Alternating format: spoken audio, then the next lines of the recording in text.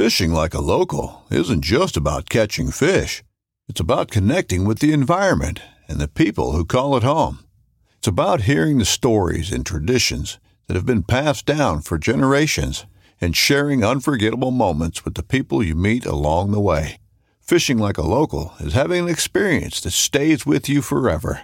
And with Fishing Booker, you can experience it too, no matter where you are. Discover your next adventure on Fishing Booker. This upcoming concert season will be all about the boots, and Tecovas is your stop for the best in Western style. Tecovas has seasonal and limited edition offerings this spring and summer, including men's and women's boots, apparel, hats, bags, and more. All Tecovas boots are made by hand in a time-honored tradition with timeless styles that are always on trend. And Tecovas has first wear comfort with little to no break-in period. It's hard to find this level of comfort paired with this level of style. Stop by your local Tecovas store, have a complimentary drink or two, that's WCB style, and shop new styles. The smell of fresh leather and friendly staff are at your service. Many stores even have leather custom branding to make your boots truly personalized. And with regular live music and events, there's no in-store experience like it. If you can't make it into a store, just visit tecovas.com. That's TECOVAS.com. They offer free shipping on all boots, as well as free returns and exchanges, and ship right to your door. Go to tecovas.com and find your new favorite pair of boots today. Here in the Northern Rockies, dark winter months are outlasted in basements, dens, and nooks, where kindred souls gather to share intel, swap fly patterns, and relive the memories from seasons past. This gathering spot, known locally as a February room, is the inspiration for this podcast. No matter the season, the door is always open to those with a fly fishing story to tell. Brought to you by CD Fishing USA, the North American distributor for Composite Development's fly rods and fishing accessories. Tech, precision, ingenuity, legacy. Go to cdfishing.us and follow us on Instagram, YouTube, and Facebook. Here's your host, Lauren Carnop, and this is the February Room.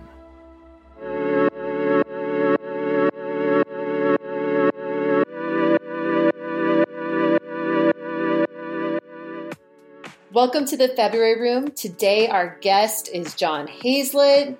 He's a guide, he's an instructor over in Medford, Oregon. Welcome to the show, John. Thank you. Great to be here. So, as I have been told, you are the premier spay caster. As Justin likes to say, there's not too many people who have the quite precision that you have. So I imagine you must have some pretty incredible fishing stories on the river. Do you have one in particular that you remember? Oh, it was probably 10 years ago. I was fishing with a guy, single angler, and I'd parked the boat, and it was my raft, and I parked it, and we, fished down the run, and we're down the runaways, and I look up river, and my raft is mid-river, like floating, unmanned mid-river.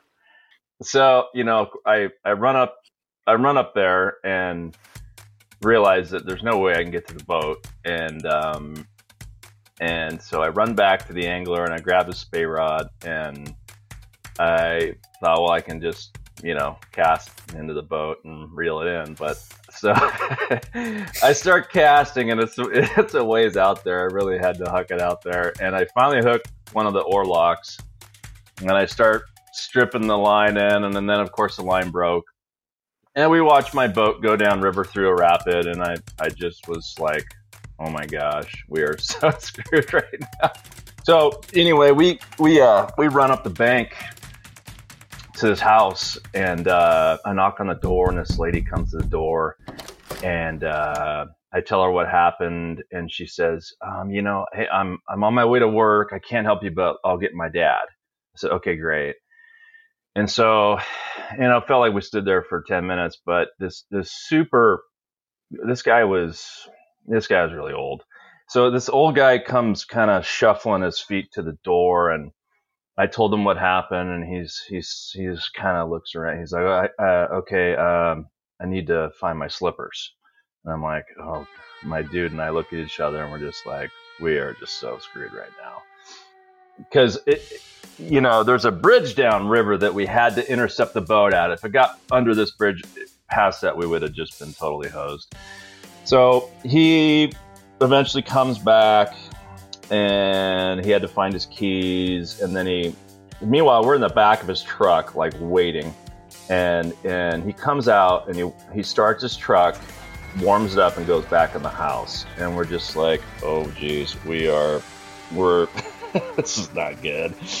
And so finally he gets in the truck, and we drive out this long driveway to the main road, and we get to the end of the driveway, and he throws it in park, and he gets out and checks his mail. And you can imagine. So we're in full panic mode, and so we finally get on the main road, and we're driving down the road at 27 and a 45, and we get about to this. I can see the bridge, and my boat is like 100 yards above the bridge, and so we had to kind of do this loop-de-loop thing to get around to the river, and it looked like it was going to head towards River Right. And so that's where he took me. And then, bridges are always built where there's like a narrow part in the river and a lot of rock, right? Like in a gorge. So I'm wearing boot foot waders of all things that day. And I start scaling down these rocks. Like, I wouldn't attempt it today. Like, but with the adrenaline and everything, so I almost get down to the river, and my boat, which was heading River Right, now is on River Left. And so I start scaling back up these rocks, and I notice a couple dudes under the bridge on River Left, and they see what's going on, and they were drinking beer or something. And so I see them, and I'm like, guys, if you can get that boat, I got beer in the cooler. And these guys hop up, and they grab like a 30-foot long tree that had floated downriver. I don't know how they picked this thing up. And they were able to hook the frame of the boat and bring it over to them on River Left. And we all caught our breath and had a couple beers under the shade of the bridge and went about our day. But that was the most panic I've ever felt on the river. And we didn't lose. The oars were in the water. All the spey rods and stuff weren't tied down. I mean, we didn't lose a thing. I mean, it just we got lucky. It's amazing when you can get some help. When you say there's beer in the boat, they're like Superman power. It's kind of like mom power. If you see your kid about to, be in danger, you kind of like have the super speed. So it must be like for young people, like there's beer in the boat and it's about to sink. You better go out there and save it. They're like, switch on to like Superman power, They totally did. They totally saved my ass. And, funny, the guy never rebooked after that day. I don't know why, but hopefully he gave you a bit of a tip. We only missed a couple runs. I mean, I'm sure he's told that story a few times. Oh, I'm sure. So tell me a little bit, how did you get into fly fishing? I grew up fishing with my neighbors. My neighbors were the Griswolds. You can believe that. Fishing with the Griswolds. Yeah. But they didn't fly fish, but they were outdoors people. But this old timer from my church introduced me to fly fishing when I was, 11 or 12, and showed me how to tie knots and got, casting instruction. And I started tying flies and just kind of got my feet wet. I did it for a while. I kind of would, my dad is not a fisherman, so, I did it with him a little bit. And then I kind of got away from it till college. And my best buddy from college, Chris Lida, he and I started fly fishing in college. That's really when I got back into it. When did it come to you where you're like, this is going to be my job? Was it that you just fell into it, or did you kind of go into college thinking, I'm so in love with this. I want to do what I love? It was kind of towards the end of college when I got my first guide job, and it was Chris that he had been working in Alaska at a lodge, and he was a head guide, and he just, got me my first guide job, and I was really green and didn't really have a clue what I was doing. And so at that point, it was just like, oh, this seems like a cool summer job, and then the whole other podcast is I could tell you a story how I got fired from that job. You do share. I like juicy stories. Tell me. Seriously, tell me, why did you get fired? It's not for all audiences. Well, I don't bring your college age daughter to a fishing lodge. We'll just leave it at that. Okay, perfect. So I thought that was it. I got sent home. I had to tell my parents, and I thought that was it for me. And then my same buddy Chris Lida ended up getting a job out in Colorado, and got me a job out there, and it just kind of went from there. And so that's probably where I really got the most experience. And all the guides at this lodge I was at were just total professionals, and so I had some good mentorship there, and then that's when I started exploring Southern Oregon. So that's kind of when things started to seem like, yeah, I could make a go at this year round even. So what about spey casting? Why is that like your niche? What's so special about spey casting for you? Well, I have to give Ken Morrish credit. He was the one that said, if you want to be a steelhead guide, this spey casting thing is going to be popular, and you need to figure it out. So I asked him, what do I need to do? And he said, well, buy these videos and buy these rods and reels and lines and go do it. And I had moved to Gold Beach at the mouth of the Rogue River, what I thought was just going to be for the winter.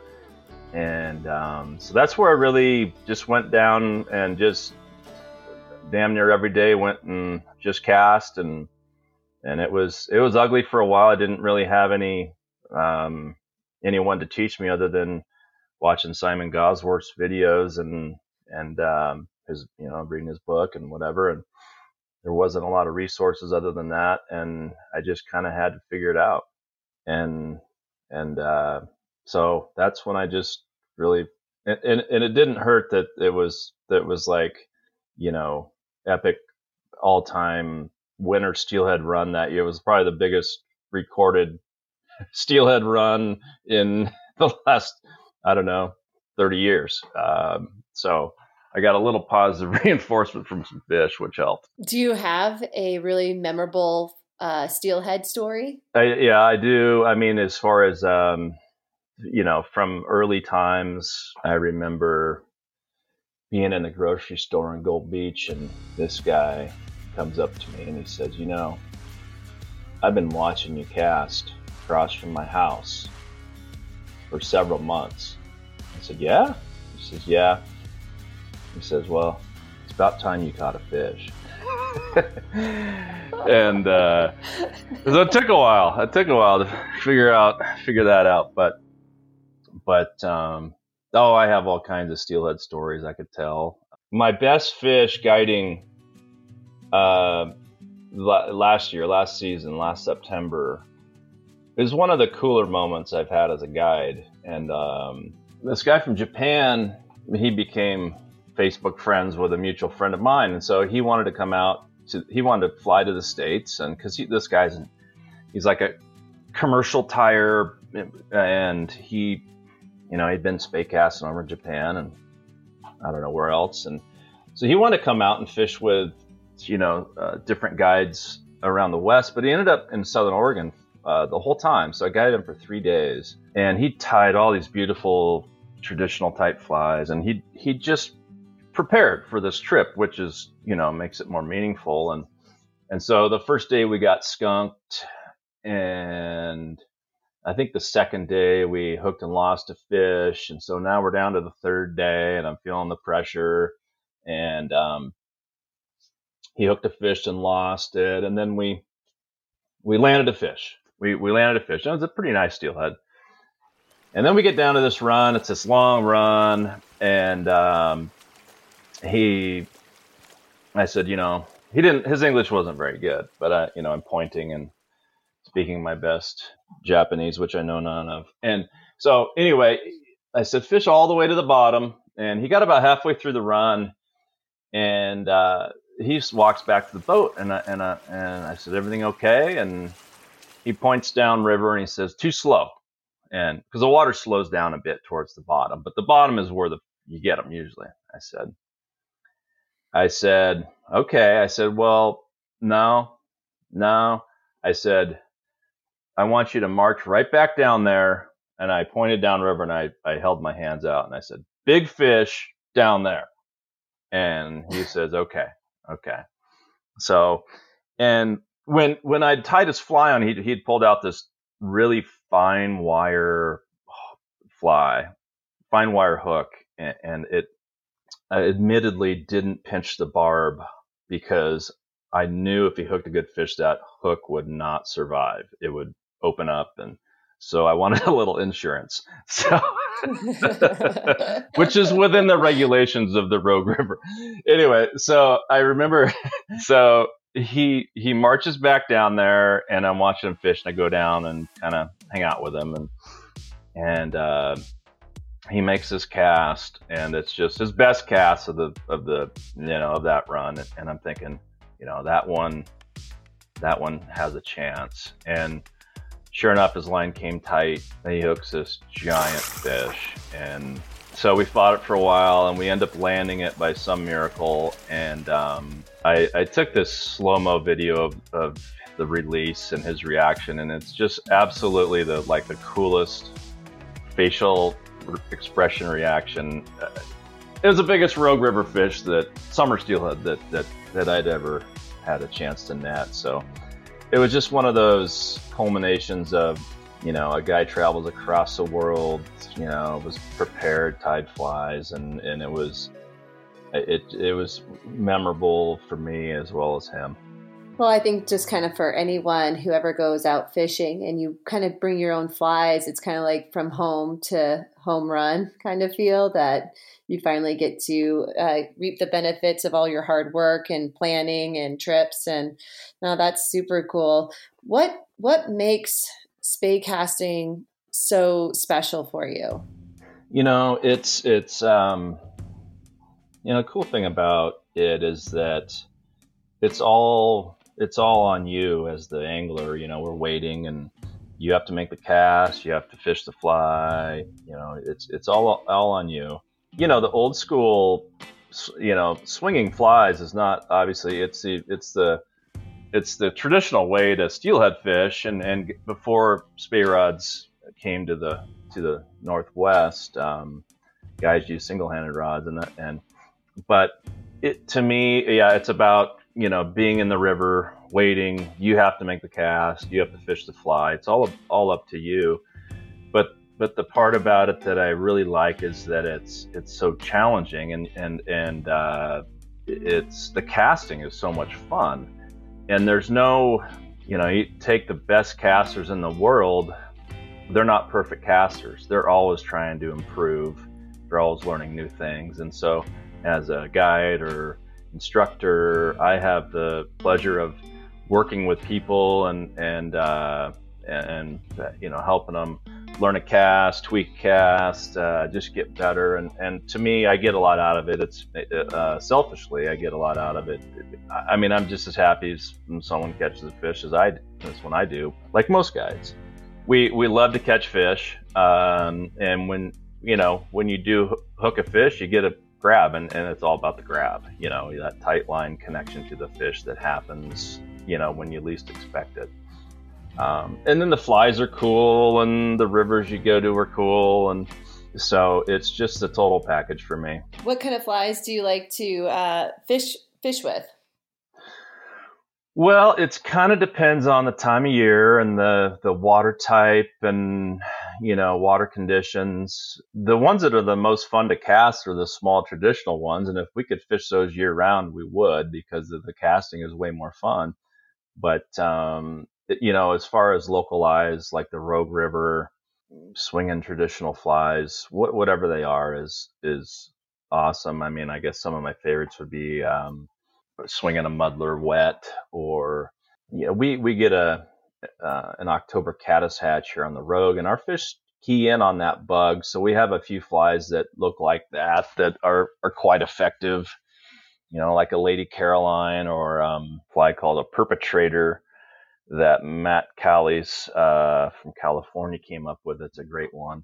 And then I have my favorites that I'll tie. Yeah, that's a cool thing about it. I mean, steelhead, within reason, the fly doesn't matter. So it's fun to catch them on all kinds of stuff. That's what's great about it. Is that because it's much more important the way that the presentation than the actual fly? Or is it because the steelhead are kind of like, I'm going to eat anything? It's more about the presentation and finding the right fish in the right mood. Steelhead are migratory and moody. And so, yeah, they got to be there, and they got to be in the mood, and then you got to get your fly in the right spot. So, yeah, I mean, you think about all the other techniques that are used for steelhead, whether you're nymphing for them or gear fishing. I mean, they'll eat all kinds of stuff. So what makes the fly I had on that day special, I'm really not sure.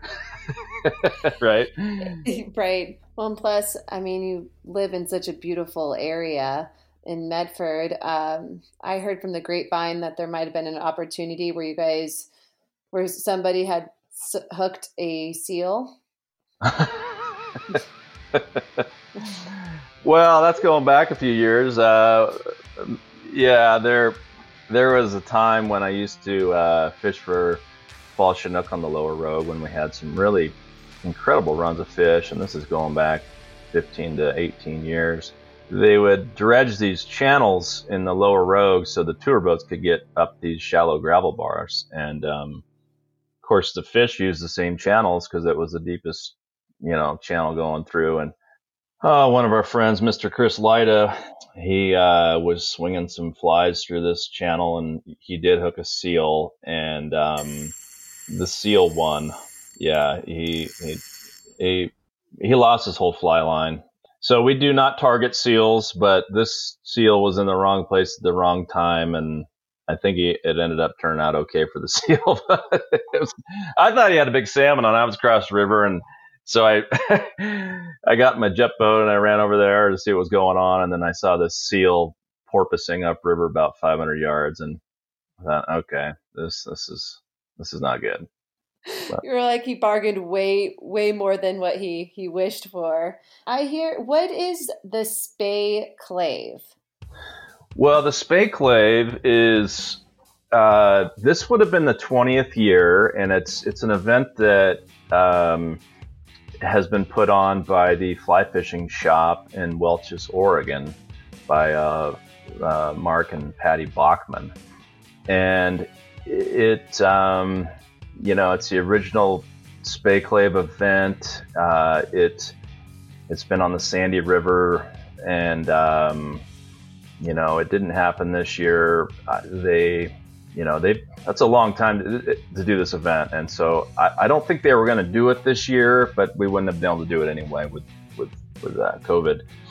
Yeah. But it's historically evolved into a 3-day event, and you have all your manufacturer reps there with all their rods, reels, lines, other product, and then presentations. And so it's a chance for the general public to go grab any rod line combination that exists on the planet and give it a test run, and then just rub shoulders with people in the industry. And it's so it's an event that I've gone to for the last at least 15 years, and it's just, yeah, it's something that I always look forward to. And rumor has it that it's gonna another shop is going to pick up where Bachman's left off and keep this event going. The February room is really a place where, a place of sanctuary during those dark days, whether for us, it's February because Missoula gets super dreary and dark and fishing isn't really all that great unless you're traveling somewhere. Do you have a place that's kind of like a sanctuary for you that you kind of call your February room? I think there's a couple runs I can think of that you get that swing where you just think you're going to get a fish. I can think of a couple runs that are my happy place. And like your husband, I love to hunt, and so as much as I like to fish, and it's also my job, I get that same thing out of hunting. And so being in the woods at the right time, it's a great decompressor for me. It's just like life can sometimes be so crazy, but when you're on the river or you're out in the woods, it's nice not having those earbuds in and having the phone, tucked away and just being aware, as opposed to having your thoughts like, oh, I need to send an email or do this and that. It's kind of nice just to put the world away and just be in it. Yeah, absolutely. And sometimes it can take a couple days to get to that point, where if I do a multi-day fishing trip or hunting trip, it can take a few days to just tune out all the noise that you had going into it. And that's a great place to be. Yeah, absolutely. Well, John, if people want to learn more about what you do, sign up to go spey casting, what's the best method to get hooked up with you? Well, they can go to my website, which is speylesson.com, or find me on Instagram at John Bon Hazlett, or look me up on Facebook. Awesome. Well, thank you so much for talking with me today, John, and I wish you much luck on the river, and hopefully we can get together and you can bring me, I have never gone spey casting before, so you can be the one to teach me, and Justin would be much appreciated. Well, I look forward to it, Lauren, and it's awesome chatting with you, and I really appreciate it. For the inside scoop on the fly patterns we've discussed with our guest, check our blog for Flies of the February Room. If you would like to enter the February Room, shoot us an email at info@cdfishing.us. Also, remember to subscribe, share, and, if we've earned it, give us those 5 stars. Thanks for dropping by, and remember to go fishing.